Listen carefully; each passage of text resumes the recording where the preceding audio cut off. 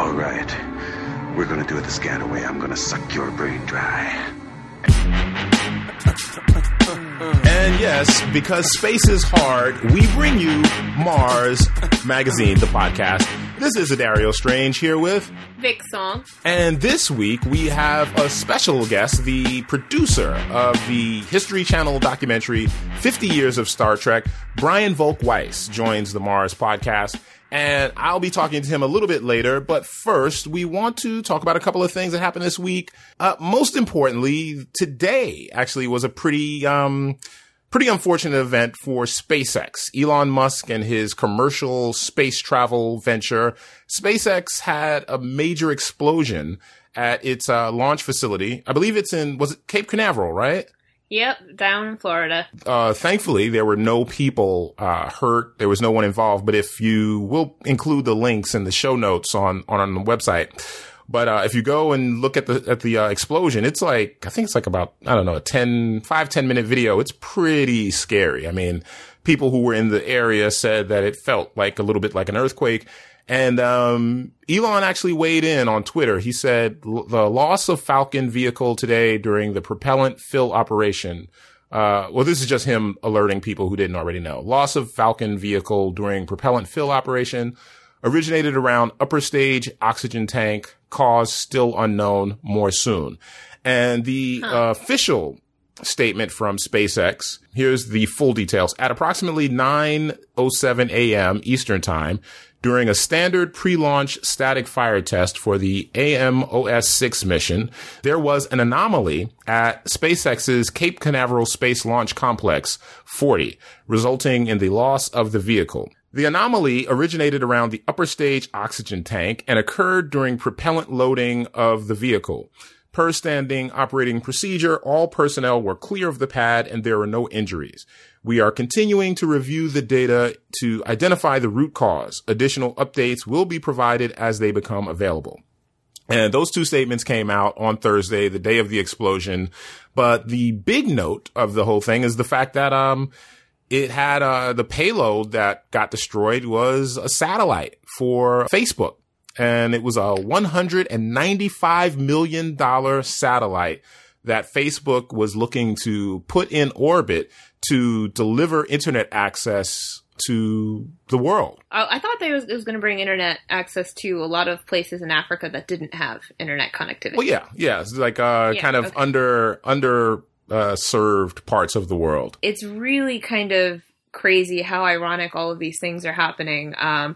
Where someone like, with Facebook and its face knew, speaking of Facebook, with their whole, we're going to stop relying on humans for the trending algorithm.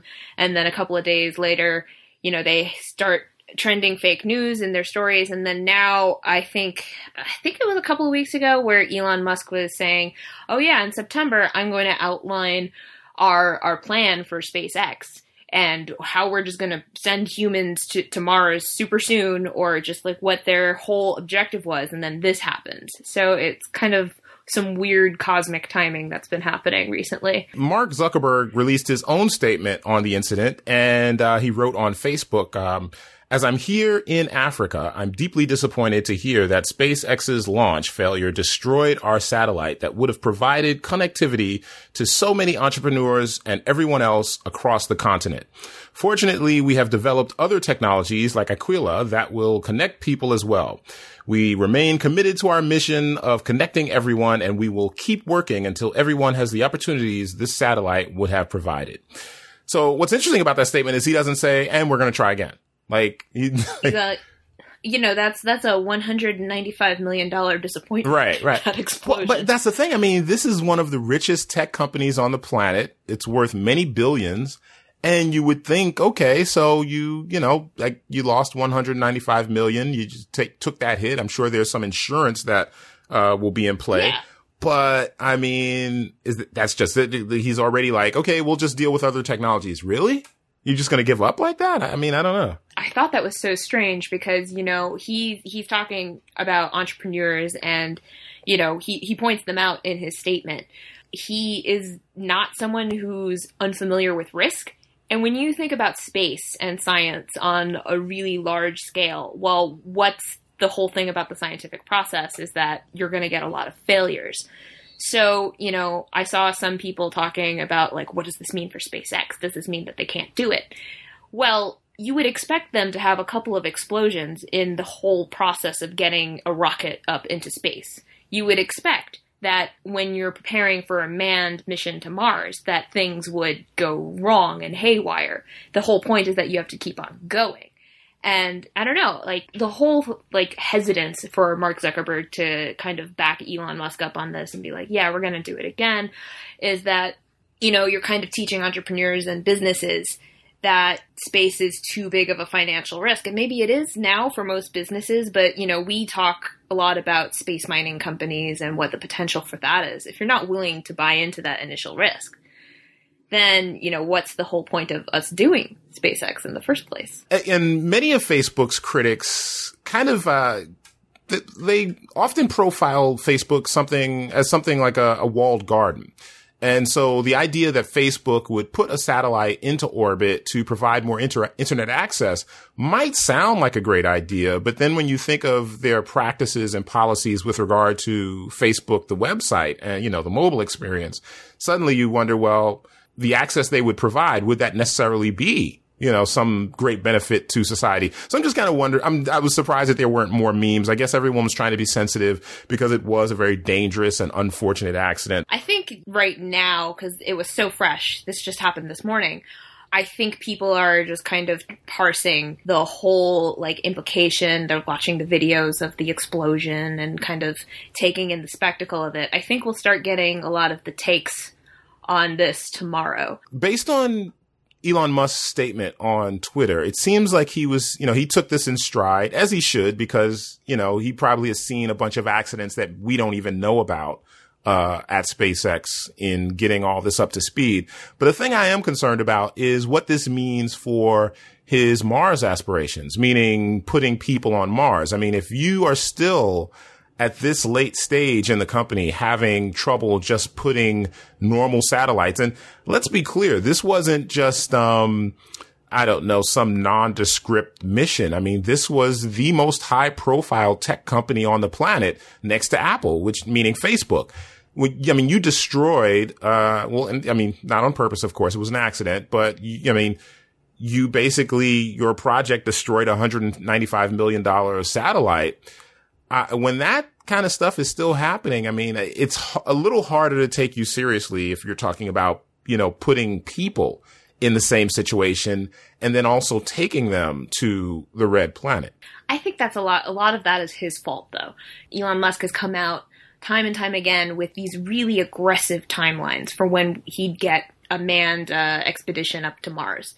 I think he's been saying things, you know, as amazing and crazy as like, you know, 2018, that's when we're going to start doing these things. Whereas when you put that expectation out there and then you get an explosion like this, well, obviously you're going to think that this is not happening. This is, you know, he's behind schedule. Can he actually do it? Whereas if he had been a little more generous or maybe a little more low key and been like, yeah, next 10 years or so, we would just be like, oh, they're still early stages. This is bound to happen. You know, so I think he kind of brought this upon himself if people have the take that SpaceX is a big hoax or it's not anywhere near where he says it's going to be, because he's been putting out these very aggressive timelines. In line with these kind of thoughts, there was a major Mars simulation that came to an end, a year-long simulated mission that basically tried to replicate what it might be like for a crew of people basically colonizing Mars for 1 year. And it was conducted by the University of Hawaii, and the project is called High Seas, the Hawaii Space Exploration Analog and Simulation Project. And they emerged from their dome, none the worse for wear. Some of them had interesting anecdotes. The project hasn't really released their research notes as to like what information was actually gleaned. But I mean, I bring it up because it basically proves that there is still enthusiasm for going to Mars, these kind of accidents notwithstanding. So I don't think that that's, you know, stuff, you know, accidents like this will necessarily take it out of our sights.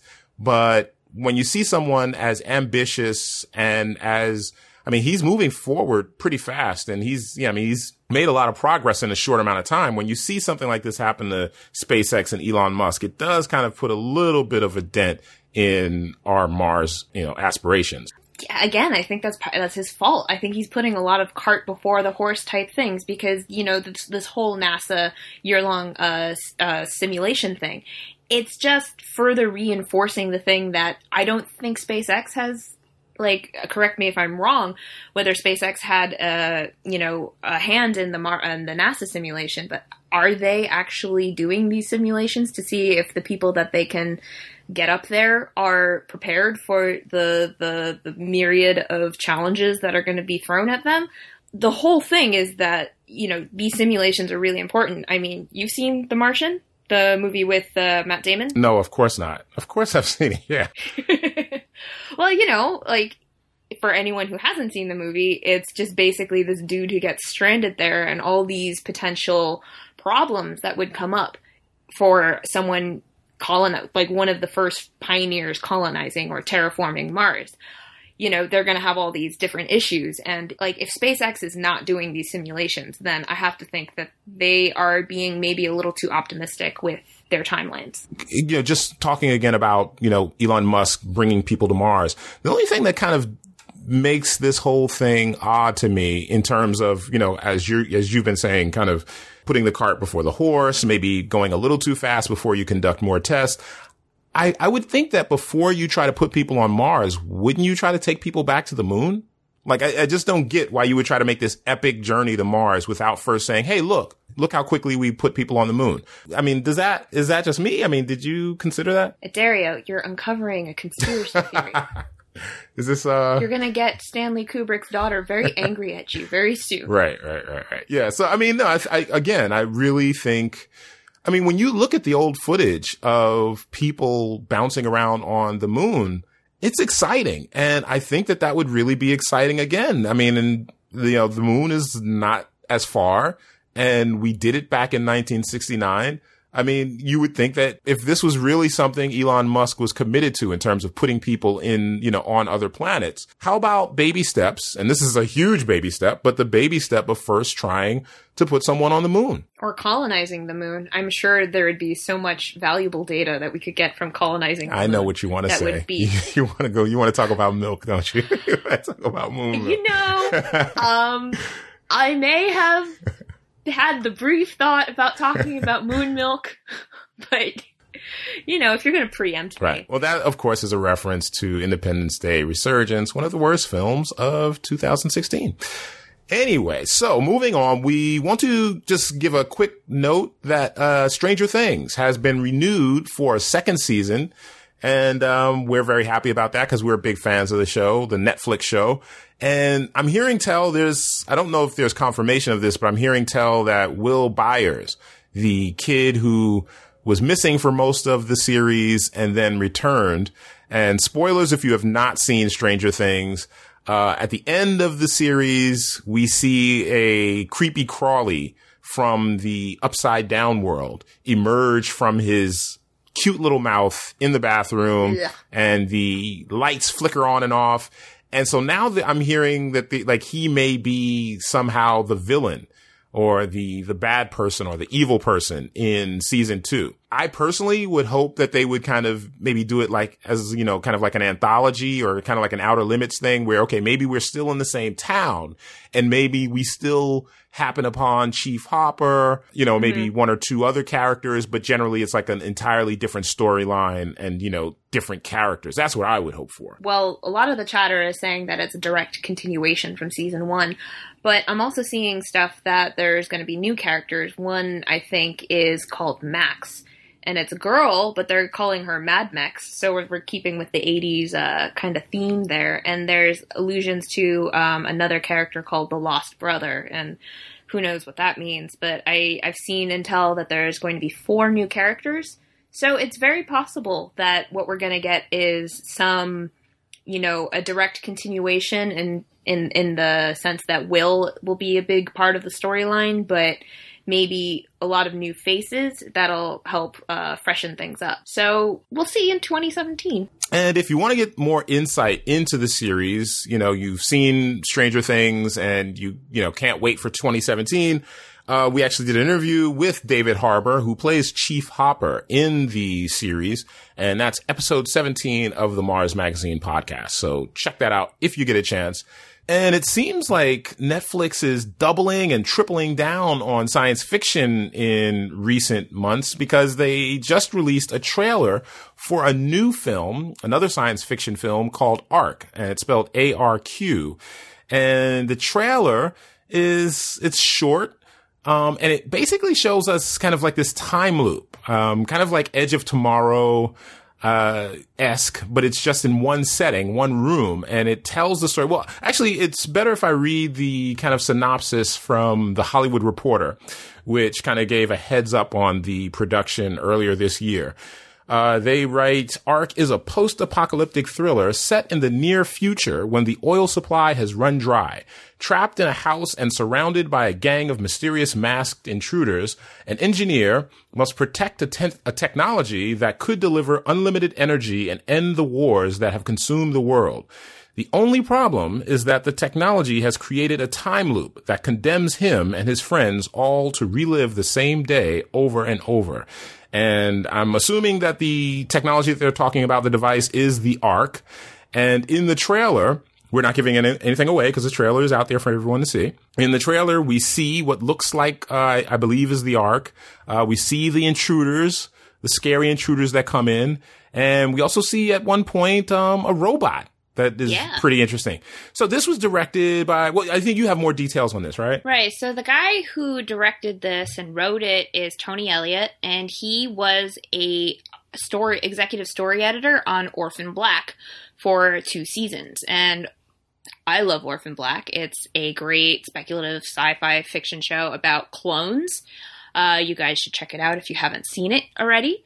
It's really interesting because the way that the Orphan Black series puts low-key sci-fi into our world with just how it might relate to technology that we're almost at, like in terms of cloning and what the repercussions of that are in terms of how our society functions. It seems like the Ark movie is about the same type of thing because it's talking about oil crisis and kind of throwing a sci-fi element in there.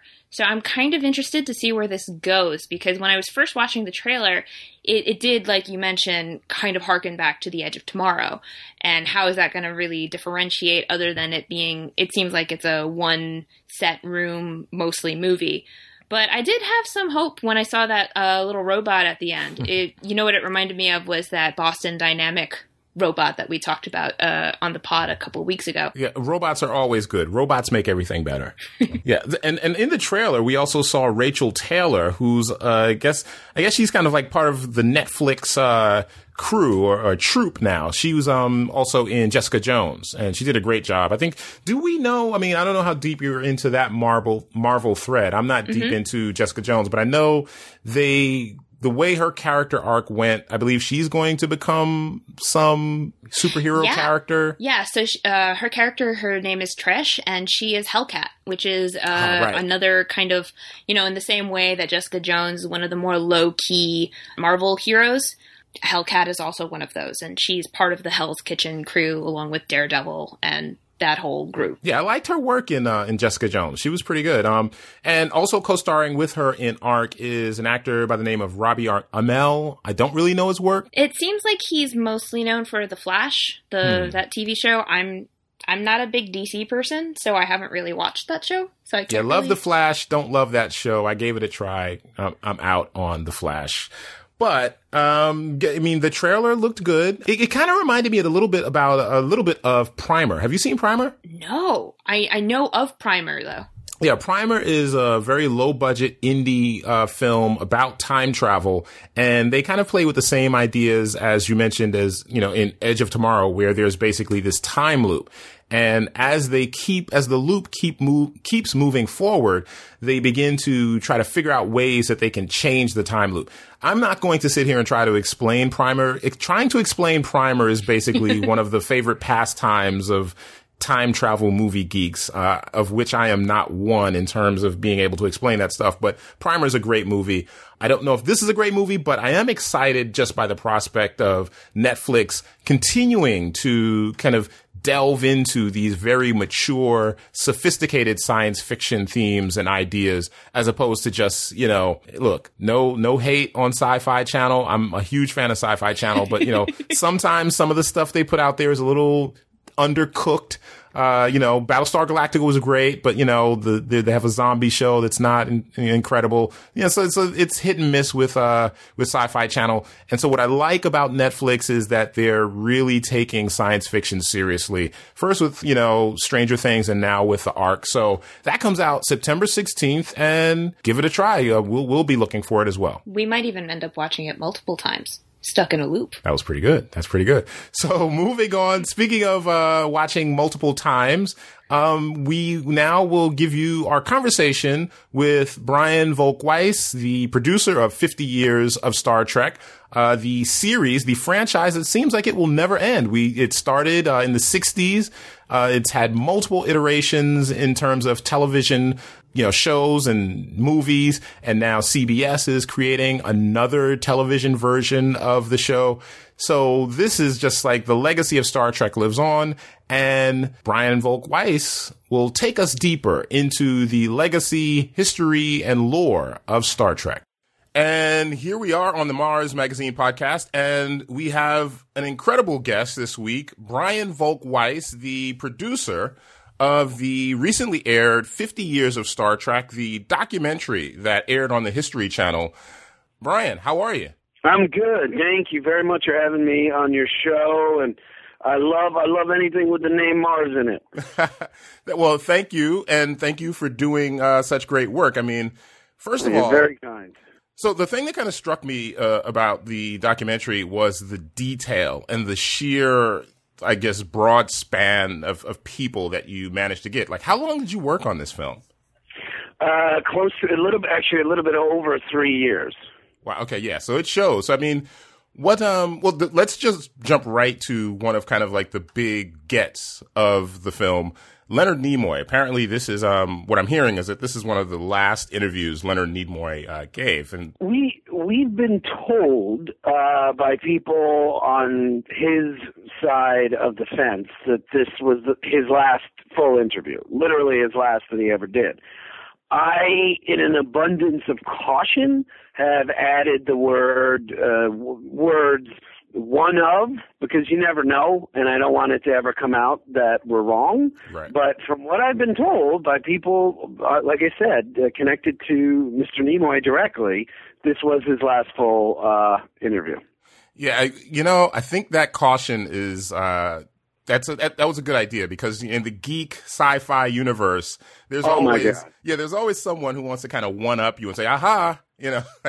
Well, can I tell? Are you a big Trekkie, I assume? Oh, I'm a huge Trekkie. That's kind of part of this show is we're always kind of debating Star Wars versus the Trek, and I'm the Trek guy. I got to tell you, man, I'm right on the line. I'm like 50-50. There's parts to both. But can I tell you my favorite example of Trekkies, which one I consider myself nitpicking? My favorite one ever. Yes. Do you remember the episode Family? It was the episode right after the Best of Both Worlds two-parter, Next Generation. My episode name knowledge is not great, but if you give me kind of like what happened. It's the one where Picard goes home and meets his brother, and they have a big fight in the mud. Yeah. The last shot of the episode is Picard's nephew sitting under a tree looking up at the stars, and which has, of course, tremendous emotional impact to what was going on in the episode. And I remember reading criticism of that shot because people had figured out what the stars would look like from France 200 years in the future, and they had gotten the stars wrong. This is real? This really happened? Oh, yeah, that absolutely happened. It wasn't one person. It was like several people. Wow. Who I'm sure were astronomers or worked at, JPL or something. But After that, I learned, and that was a long time ago, but after that I learned to take everything with a grain of salt. But yes, so I believe we have one of the last interviews that Mr. Nimoy ever did. Yeah, well, it's interesting. We're actually speaking on a somewhat historic day. Today is Thursday, and SpaceX, just the news reported, had a major explosion on. I heard about the explosion, but it was too soon to tell if anybody had been hurt. Have you heard if anyone's been hurt? I haven't heard anything. I've just heard reports that people in nearby buildings felt the shake, like it almost felt like maybe an earthquake or something. And I do know that there was supposedly a Facebook satellite aboard, like as part of the payload. To help. I thought it was an engine test. Well, I mean, my understanding is that there was actually, yes, that it was an engine test, but there was actually a payload on the platform. This is what I heard. Yeah. So. Yeah, I just Googled it. Yeah, it was on the pad. It wasn't an engine test. Man, that sucks. But you know what? If nobody got hurt, and what I'm looking at now, it seems to look like nobody got hurt. If nobody got hurt, good for them. Right. Good for them. You can't do what they're doing without having shit go wrong. Right. So good for them. Yeah, and so the reason I bring that up is because I think part of my personal love, and I would like for you to speak to this, part of my personal love for Star Trek is just it really just speaks, aside from kind of like the somewhat utopian future of, economy and all that stuff, it speaks to kind of just us blazing a trail out into the stars and kind of, just the adventurer spirit. So I'm just wondering, like, from your vantage point, I mean, what was, as a child growing up, how'd you come into the Trek? What just give me like, what inspired you about the franchise, the series? My mom introduced me to it. My mom was a big fan. My mom is a scientist, PhD, and all that. One of the first women PhDs to come out of her college and all that kind of stuff. And, she loved science, and she got me into it. The thing that, really grabbed me was I was very young when Star Trek II came out. I believe, if my math is right, I was 6 or 7 years old. And I immediately latched on to what, for me at least, was the central theme of the movie, which was when Kirk says, "I don't believe in the no-win scenario." That essentially became the guiding philosophy of my entire life. And because it came from Star Trek, it was directly connected to Star Trek. So, and I'm a big, if reincarnation is a real thing, which I don't know if it is or it isn't, but if it is, I think in a past life, I was some sort of naval, something to do with the Navy. I just love boats. I wish I had joined the Navy. And that aspect of Star Trek, which obviously Nicholas Meyer gravitated towards and most of the movies started heading towards, and then Next Generation also embraced, certainly Deep Space Nine, that really appealed to me. So that's what got me into it and kept me into it. And then the shows that didn't have that aspect of it too much, I didn't like as much. So I'm not a huge Voyager fan, for example. And I like Enterprise more than most. Yeah, Enterprise, I feel like Enterprise gets dinged a little too much. I actually loved Enterprise. I thought it did some interesting things that we hadn't really seen before. I thought it had a great first season. I thought it had a really good fourth season. I think seasons 2 and 3 definitely missed the mark a bit. But 2 out of 4 ain't bad. And, even the crappy second and third seasons still had some good moments. And it was cast well. I thought it was cast really well. For the most part. a couple misfires. And just so we make sure that we have all the credits right. So you're the executive producer. The documentary was directed by Ian Romaine. Am I saying that correctly? Correct. That is correct. And one of the writers, I think, also a producer, Joe Braswell? Correct. Okay. What really struck me was this. I mean, I feel like I tell people I'm a Trekkie, and yes, I didn't know the name of that episode that you just mentioned. But a lot of the previous writers and producers on the Star Trek series and films, their names, I didn't know, their faces were unfamiliar to me, but their names jumped out at me. And I don't remember growing up thinking, oh, I want to write a Star Trek episode or something. I just remember thinking, oh man, the show's over now and I'm just going to stare at the screen and look at these names.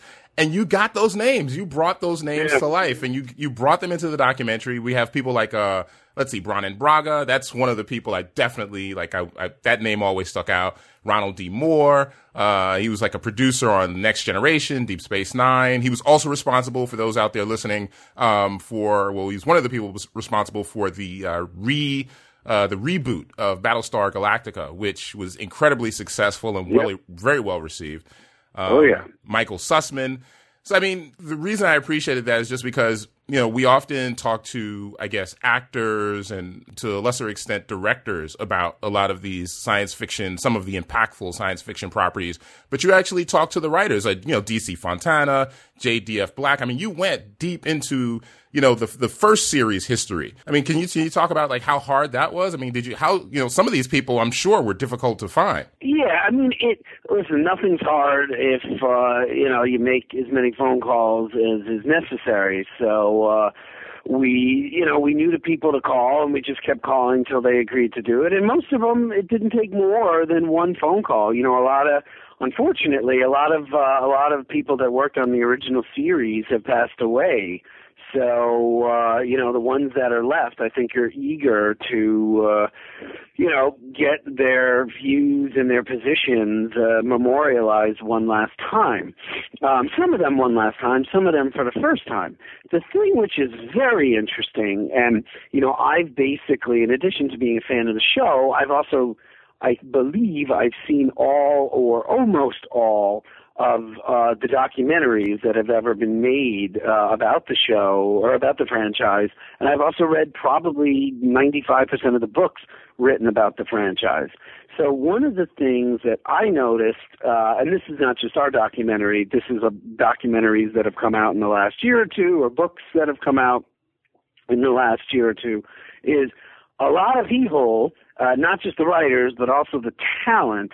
Basically, so much time has gone by and a few people have passed away that basically we're starting to get more and more of the real story as to a lot of the things that were going on. So that's something, like there were a bunch of people we asked questions to that I knew the answer to because I had seen them answer the same question 10 years ago or 20 years ago, but because I had noticed this phenomenon, especially in books, I was very curious to see in 2016 what would they say versus what they said in 1996. And I would say 80% of the time, either the first time we asked the question, because what we would do is we'd ask the question, and 80% of the time, we'd get more scoop, more detail of a granular nature than they had given before. But even in the 20% of the time where they just gave us the answer that I had heard before, what we would do is we would say, hey, listen, if that's your answer, cool, get it, no problem. Right. But I just want to give you a chance. Right. Do you want to say something else? Do you want to say what really was happening if something else was going?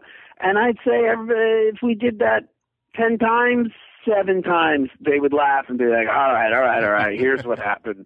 And then we'd get a little bit more scoop. Right, and so before we go too much further into the Trek universe, I just want to give people a sense of who you are. Now, during the documentary, you had like a small panel of some people who were, from the science community, from the Hollywood community. But then I noticed you had someone who's actually an important person to me with regard to the Trek in an offhand way, Kevin Pollak, who does possibly the best William Shatner as Captain Kirk impression in the history of comedy. Listeners, if you haven't heard Kevin Pollak do William Shatner, Captain Kirk, go find it, look it up. I remember one day, and this is maybe about, I'm going to say 6 months ago, I might have spent like 2 hours just watching this guy just do Kirk. I can't get enough of it. So, but anyway, I bring that up to say he's a very well-known comedian, and that makes me wonder. So, from my understanding, you have a background in, producing comedy, and you're pretty, influential in the comedy world. How did you come from that into this?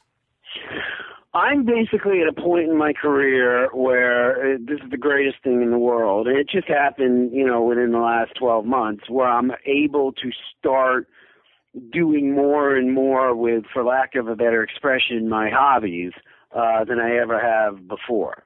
So 99.9% of my career has been comedy related, but 99% of my life has been, connected to Star Wars and Star Trek and a lot of that other stuff.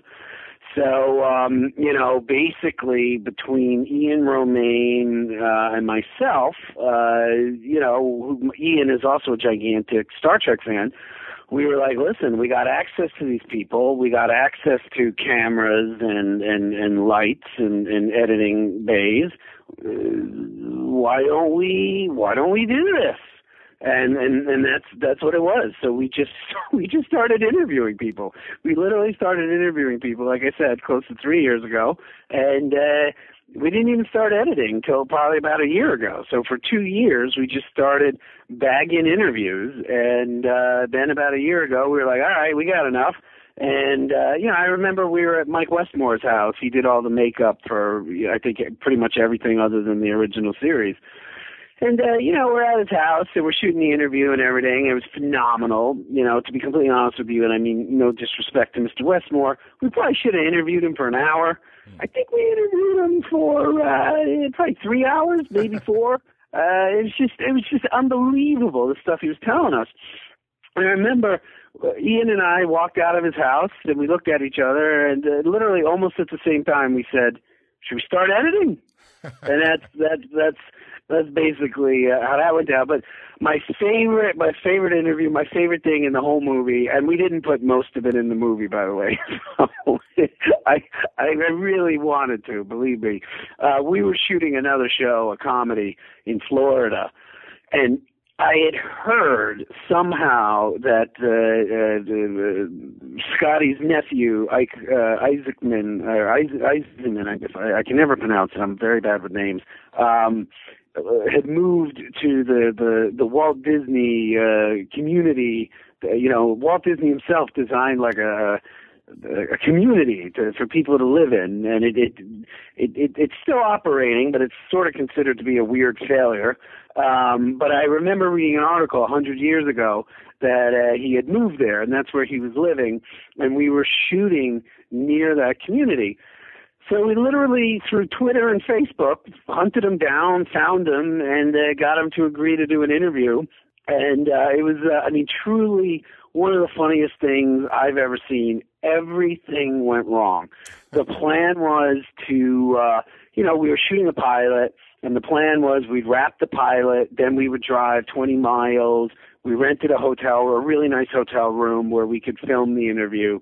And the last day of shooting, the last minute of shooting, not the last day, the last minute of the last day, our gear was in a cart and the brake was on, and for whatever reason, the brake, like a ghost, the brake just disengaged, and we all saw it. It was out of a movie. The cart just gently rolled down a dock and fell into a lake, and all of our gear was destroyed. Oh, and that's what insurance is for. Yeah. But literally the next day, Ike and his wife showed up, and he really played ball because we filmed his entire interview on my iPhone. So everything fell into the lake. So like our tripods, everything, and luckily we had filmed. Luckily, we had rented this room that came with a kitchen, and I was able to salvage from our gear a roll of gaff tape. So basically, we gaff taped a fork from the kitchen to the back of a chair and used that as the tripod. We wedged my phone into the fork, and Ike, who would have been well within his right to say, fuck this, and storm out of there, right, played ball and gave us a great interview. So as a fan of Star Trek 2, I haven't seen him be interviewed too many times. Have you? No. I mean, there are actually a number of people in this film that just I've never heard from before. I mean, I'm sure some of them have done, extensive interviews, but I mean, I'll just go to another thing.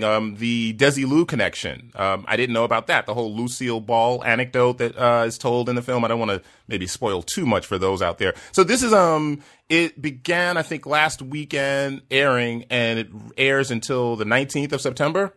No, it aired once about 2 weeks ago, and it is airing one more time on the 9th of September. And then basically what they're going to do is just anytime there's like a Star Trek event, they're going to pull it out and rerun it. They don't want to burn it, they want to be very precious with it, which I'm so grateful for. So they're just going to air it around, at the 55th anniversary, or when the next Star Trek movie comes out, or the premiere of Discovery or whatever. Right, and so those listening out there, you have one more chance to see it before the History Channel gets precious and puts it back into the vault. That's right. And so one thing that I really love that you guys did with the film is, I think, sometimes you watch documentaries about whatever franchises or epic film, history. And what you guys did was you actually went into the technology of Star Trek, which I think, the science and technology of Star Trek, which I think is possibly, look, on your panel, you had someone from NASA. It's probably one of the main inspirations for a lot of scientists and technologists that goes maybe appreciated or undermentioned. Well, I'll tell you something funny. When we interviewed Mr. Nimoy, I'll never forget. He was standing there checking his iPhone, and then he looks up and he just goes, "I remember when these were props." That's awesome. That's awesome. I bet he said that to a lot of people. My guess is that's not the first time he ever said that. Right. It's one of the greatest things I've ever heard in my life because of who he is and what he's done. But it makes the point as it relates to your question. One of the things, there's a great book that just came out about Star Trek, and I think it's actually in our documentary as well. But supermarkets didn't even have automatic opening and closing doors when Star Trek premiered. So, it's easy to be like, Star Trek figured out cell phones ahead of time. Star Trek figured out, medical device tricorders sort of ahead of time. They're not here yet, but they're very close. But it was still so much that was new. Even the doors had never been seen before. One of the things I didn't know until we found this out ourselves, the miniskirt had not even arrived in the United States yet. The miniskirt was blowing up in England, and Roddenberry, for some reason, was aware of that. And the first time Americans saw miniskirts on television was on Star Trek. So it's not just the cell phones, the flip phones, and all that stuff. As I'm sure it seems like we're very close to having phasers and lasers on naval ships in the next year or two. So, it really is amazing. And one of the cool things that Gene did with the old series, by the way, I love how I call Leonard Nimoy Mr. Nimoy and Gene Roddenberry Gene. Right. I'm not exactly sure why I'm so comfortable with Mr. Roddenberry, but that tells you a lot about the two different individuals. He really does. Yeah. It's really funny. But anyway, Roddenberry knew a lot of people at JPL and worked very hard to integrate their view for the next 50 to 200 years before the show even premiered. So I think it's a testament to that research he did. There was somebody from JPL on set every day, I've heard. So, I think it's a testament to that makes the science so applicable to everything going on, even though the thing was shot 50 years ago. I noticed you spent very little time on the J.J. Abrams version of Star Trek. And I just want to say, I don't know what your answer is going to be, but before you say, for me, as a alternate universe version of Star Trek, I actually wasn't I was fine with you not really going deep into the new Star Trek movies. I'm curious, was that like a specific decision? Was it just logistics? Listen, every movie is a work of individual human creation, right? Mm-hmm. So you go with your gut. and you go with what you know, and you go with what you like. Mm-hmm. I think that the first movie that J.J. made is the second best Star Trek ever made, right behind Wrath of Khan. Wow. I think it is utter genius. There's flaws with it, there's problems with it, but the fact that I love it, and my wife, who doesn't know a goddamn thing about Star Trek, the fact that she loved it as well, like, that's a great movie, right, in my opinion. The second one is garbage. I think it's worse than Star Trek V. It might be worse than Nemesis. I think it is utter garbage. My guess is that JJ had already booked Star Wars and was starting not to give a shit about Star Trek because he's so talented and he's so detail-oriented and he's so smart. And that movie is so fucking stupid. I just think he started not paying attention to it. And I just saw the new one, a couple weeks ago, and I don't know if you know this or not, but they killed the bad guys with the Beastie Boys. So I don't think the latest one I do think the latest one is slightly better than Star Trek V, but not by much. I also don't know if you've noticed this or not, but JJ has been connected to 3 movies. 2 of the 3, the antagonist essentially had a gripe that doesn't make any sense.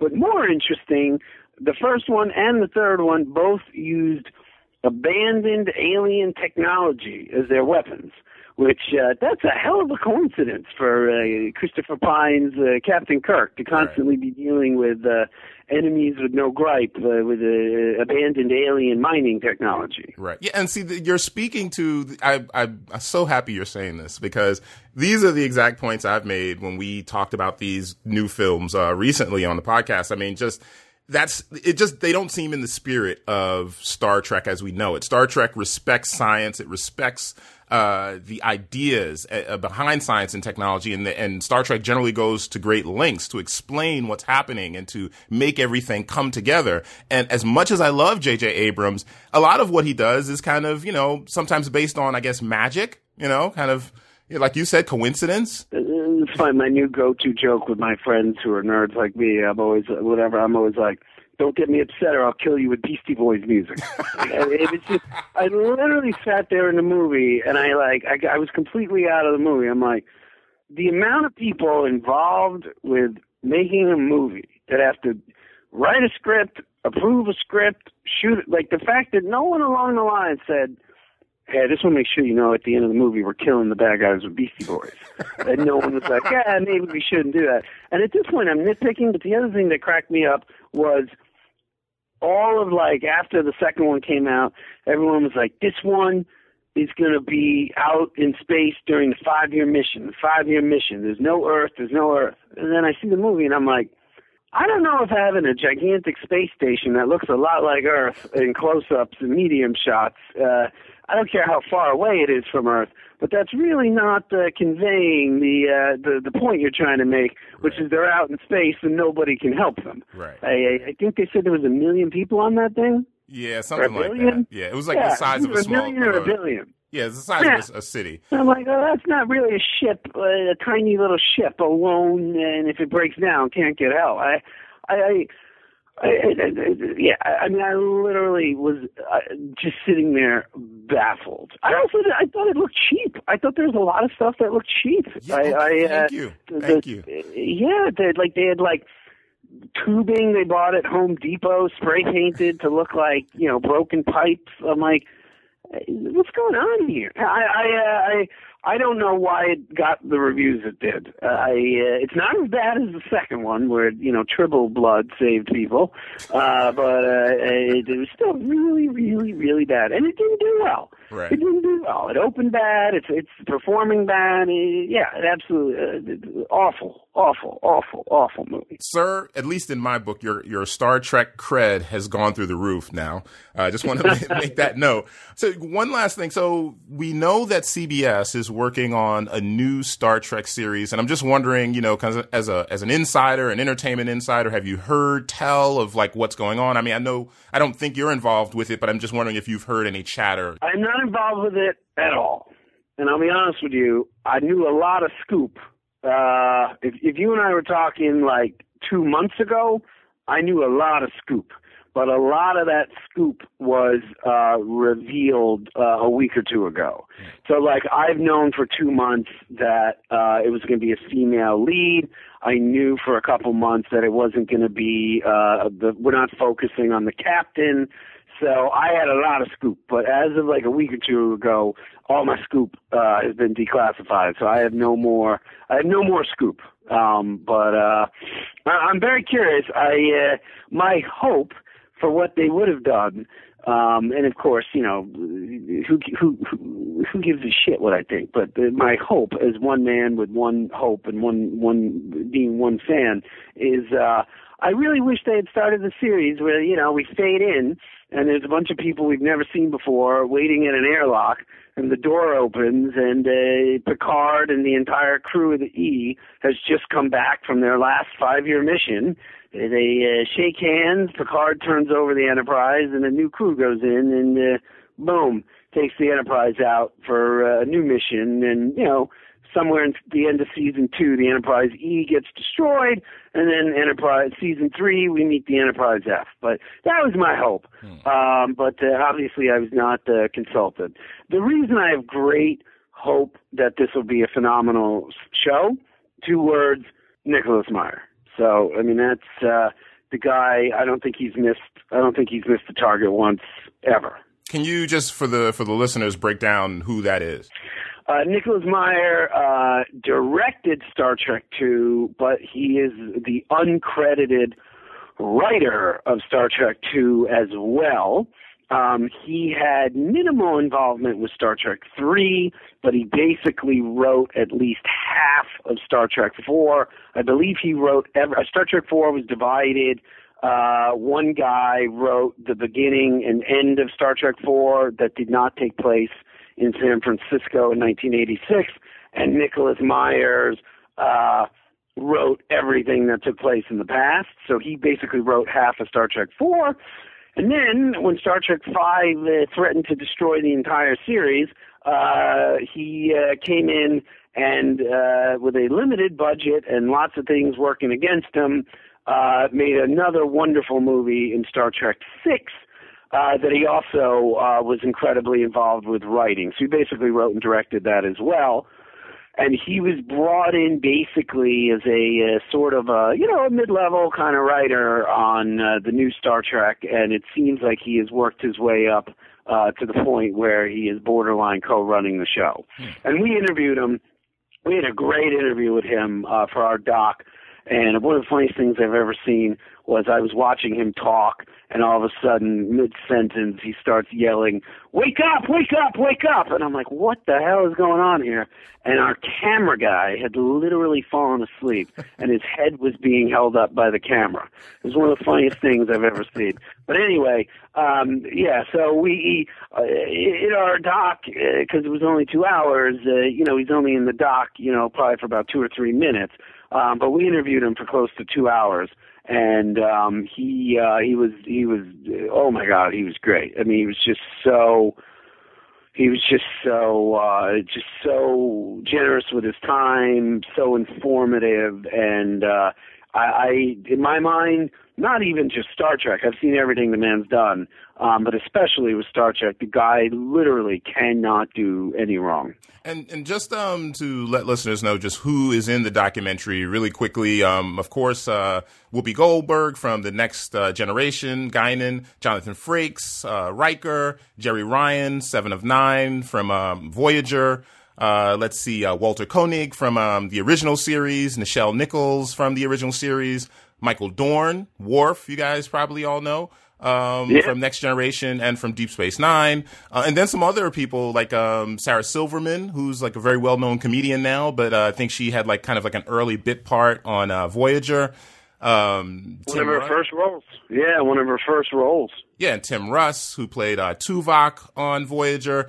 So, I mean, it's packed with amazing...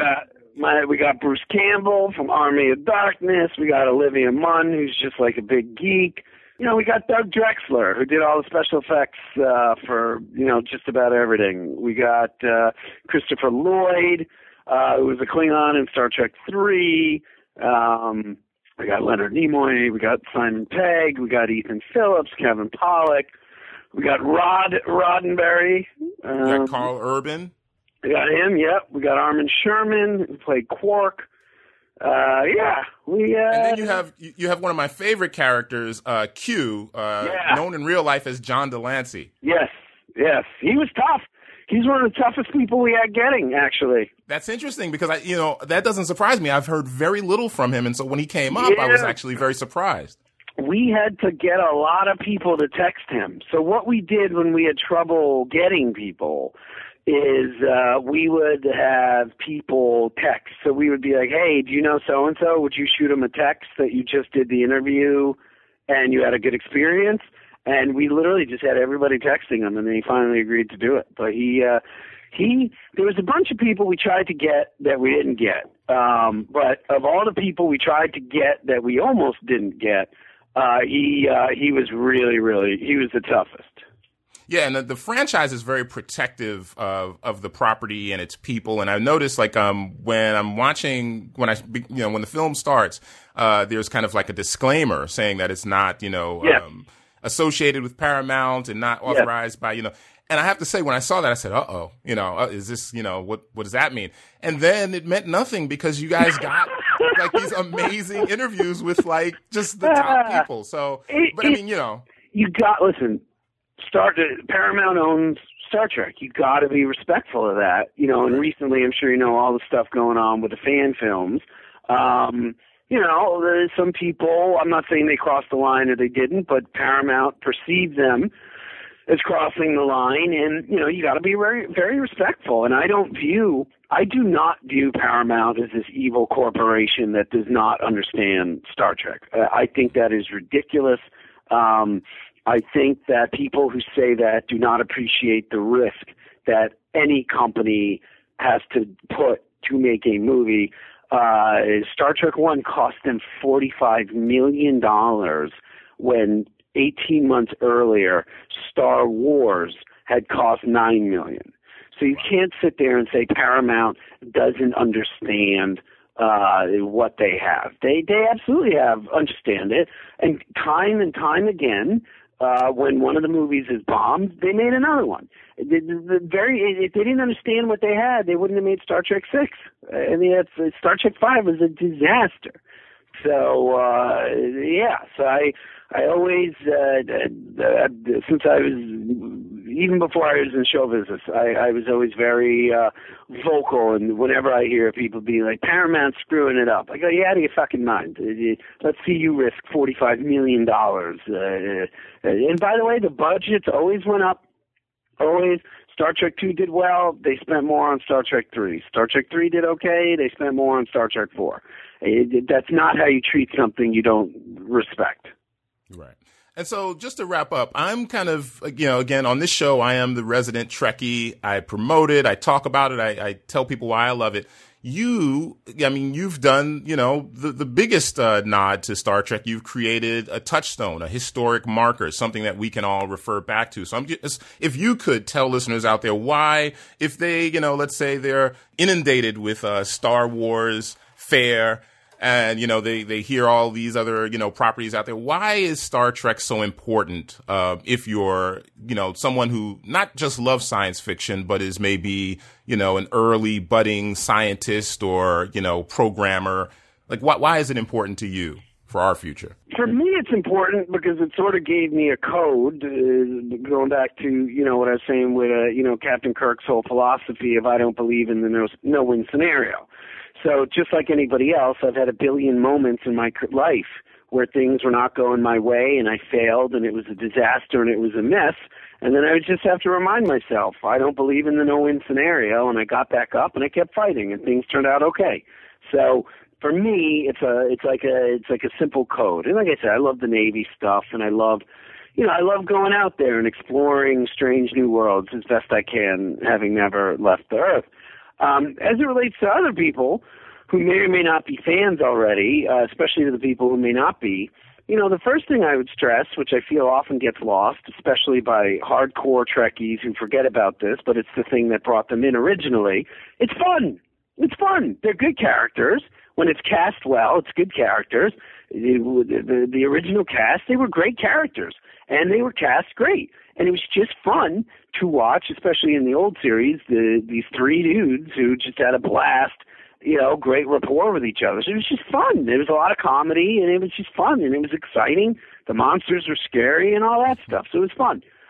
The second thing is, it's smart, and I'm not one of these people that thinks most television is stupid and dumb and most movies are dumb. I'm not one of these people. I think that it's very hard to make TVs and TV shows and movies, and especially lately, I think TV and movies have gotten a lot smarter.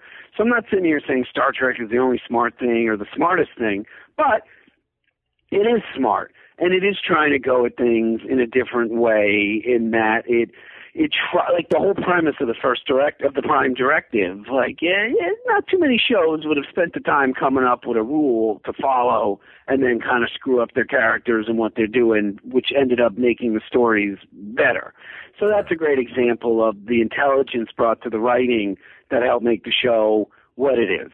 Number one and number two. And then number three, and this has been said a trillion times, so I'm almost loath to say it, but it's optimistic. And by the way, in my life, at least, in my lifetime, we have definitely probably had the darkest 2 or 3 years of my life this year and last year. And, of course, it all started with 9/11. So basically Star Trek came out during America's golden years. It was after World War II.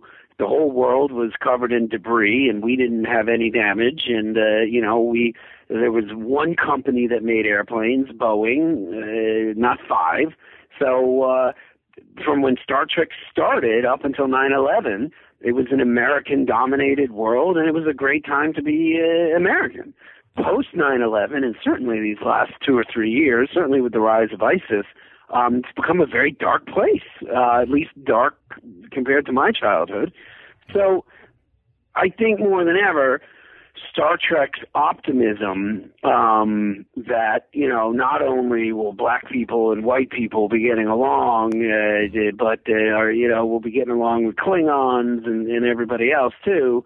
I think that's a very powerful message to have in 2016 and 17 and beyond. I'm a little curious how they eliminated money. I'm always that's one thing with Star Trek. I'm like, how are we going to do that? Right. Picard gives this little speech to Alfred Woodard at Star Trek First Contact where he's like, we don't have money. We just, we contribute to society. That's how we get paid. And I'm always like, well, that sounds great. I'm curious how we go about doing that. But, I'll actually mention we on a previous episode for listeners and for yourself, we interviewed the author of a book called Trekonomics. So that it gives a couple of clues as to how it might have happened, I think. I have not read that, so you bring up a great point. I should read that before I scratch my head about it. Certainly during an interview, but anyway, I think the optimism is more important than ever. Yeah, and so. Once again, the film is 50 Years of Star Trek. It will air again on the History Channel on September 9th. Brian Volk-Weiss, I really appreciate you joining us. Thank you so much. Thank you. Thank you very much. And so I want to thank Brian Volk-Weiss again, the producer of 50 Years of Star Trek, the documentary, for joining us on the Mars Magazine podcast. And you can check out it already aired once, about a week or so ago. But if you want to check it out, it will be airing on the History Channel again on September 9th at 10 p.m. and September 10th at 2 a.m. And that's again on the History Channel. And that will bring us to the end of this episode of the Mars Magazine podcast. You can subscribe to the podcast on iTunes, Stitcher, SoundCloud, and Google Play.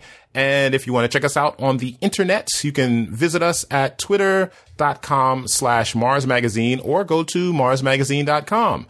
And special programming note for the following episode after this, our good friend Vic Song will be out, but we will have a special episode on deck with a special guest talking about artificial intelligence and the singularity. This has been Dario Strange for the Mars Magazine podcast, and we will see you in the future.